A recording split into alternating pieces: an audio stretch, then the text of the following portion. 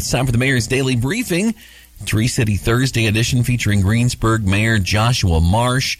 Brought to you by Decatur County Memorial Hospital and Decatur County REMC. Mr. Mayor, the state reporting a number of 2,888 new cases of COVID-19 yesterday. Dearborn County moving to orange.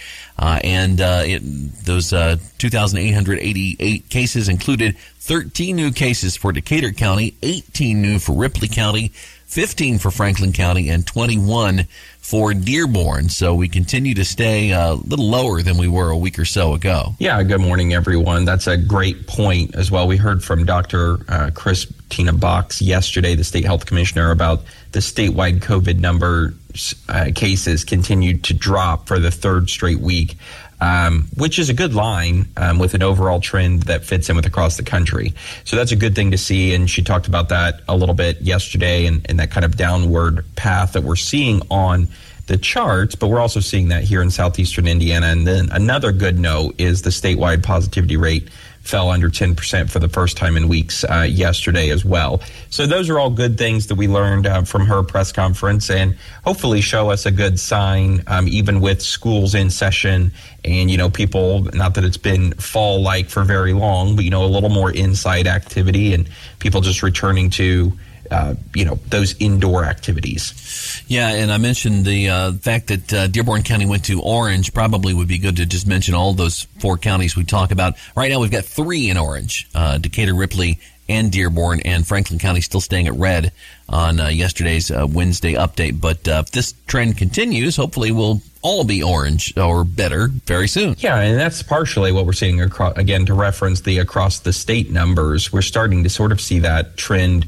becoming more common elsewhere, more counties in the orange. I don't know if there's any in the yellow or not. I'm sure there's at least a couple in some parts of the state. But again, less red, more orange. If we get back to some yellows and blues, that'd be fantastic to see. I think the nearest pocket of yellow to us, Brown and Monroe have done a good job there in yellow. Then if you go up to Tippecanoe, which is kind of amazing with the population up there. And then Lake County, which is very populous, also in yellow. So it can be done, even in places where people are a lot more tightly packed together than what we see in this part of the world. So that's encouraging. At least hopefully that'll be the trend that yellow will wash over the state. CDC on Wednesday issuing an urgent health advisory to try to increase vaccinations among women who are pregnant, recently pregnant or may become pregnant. Only 31% of pregnant people have been vaccinated, and as of Monday, pregnant people accounted for 125,000 COVID-19 cases and 161 deaths. So they're saying that you can do this even if you are with child. Yeah, and I think that that's something that people have been really asking about. Again, something that Dr. Christina Box mentioned yesterday, that, through the studies that they've seen, they don't see any impact on that.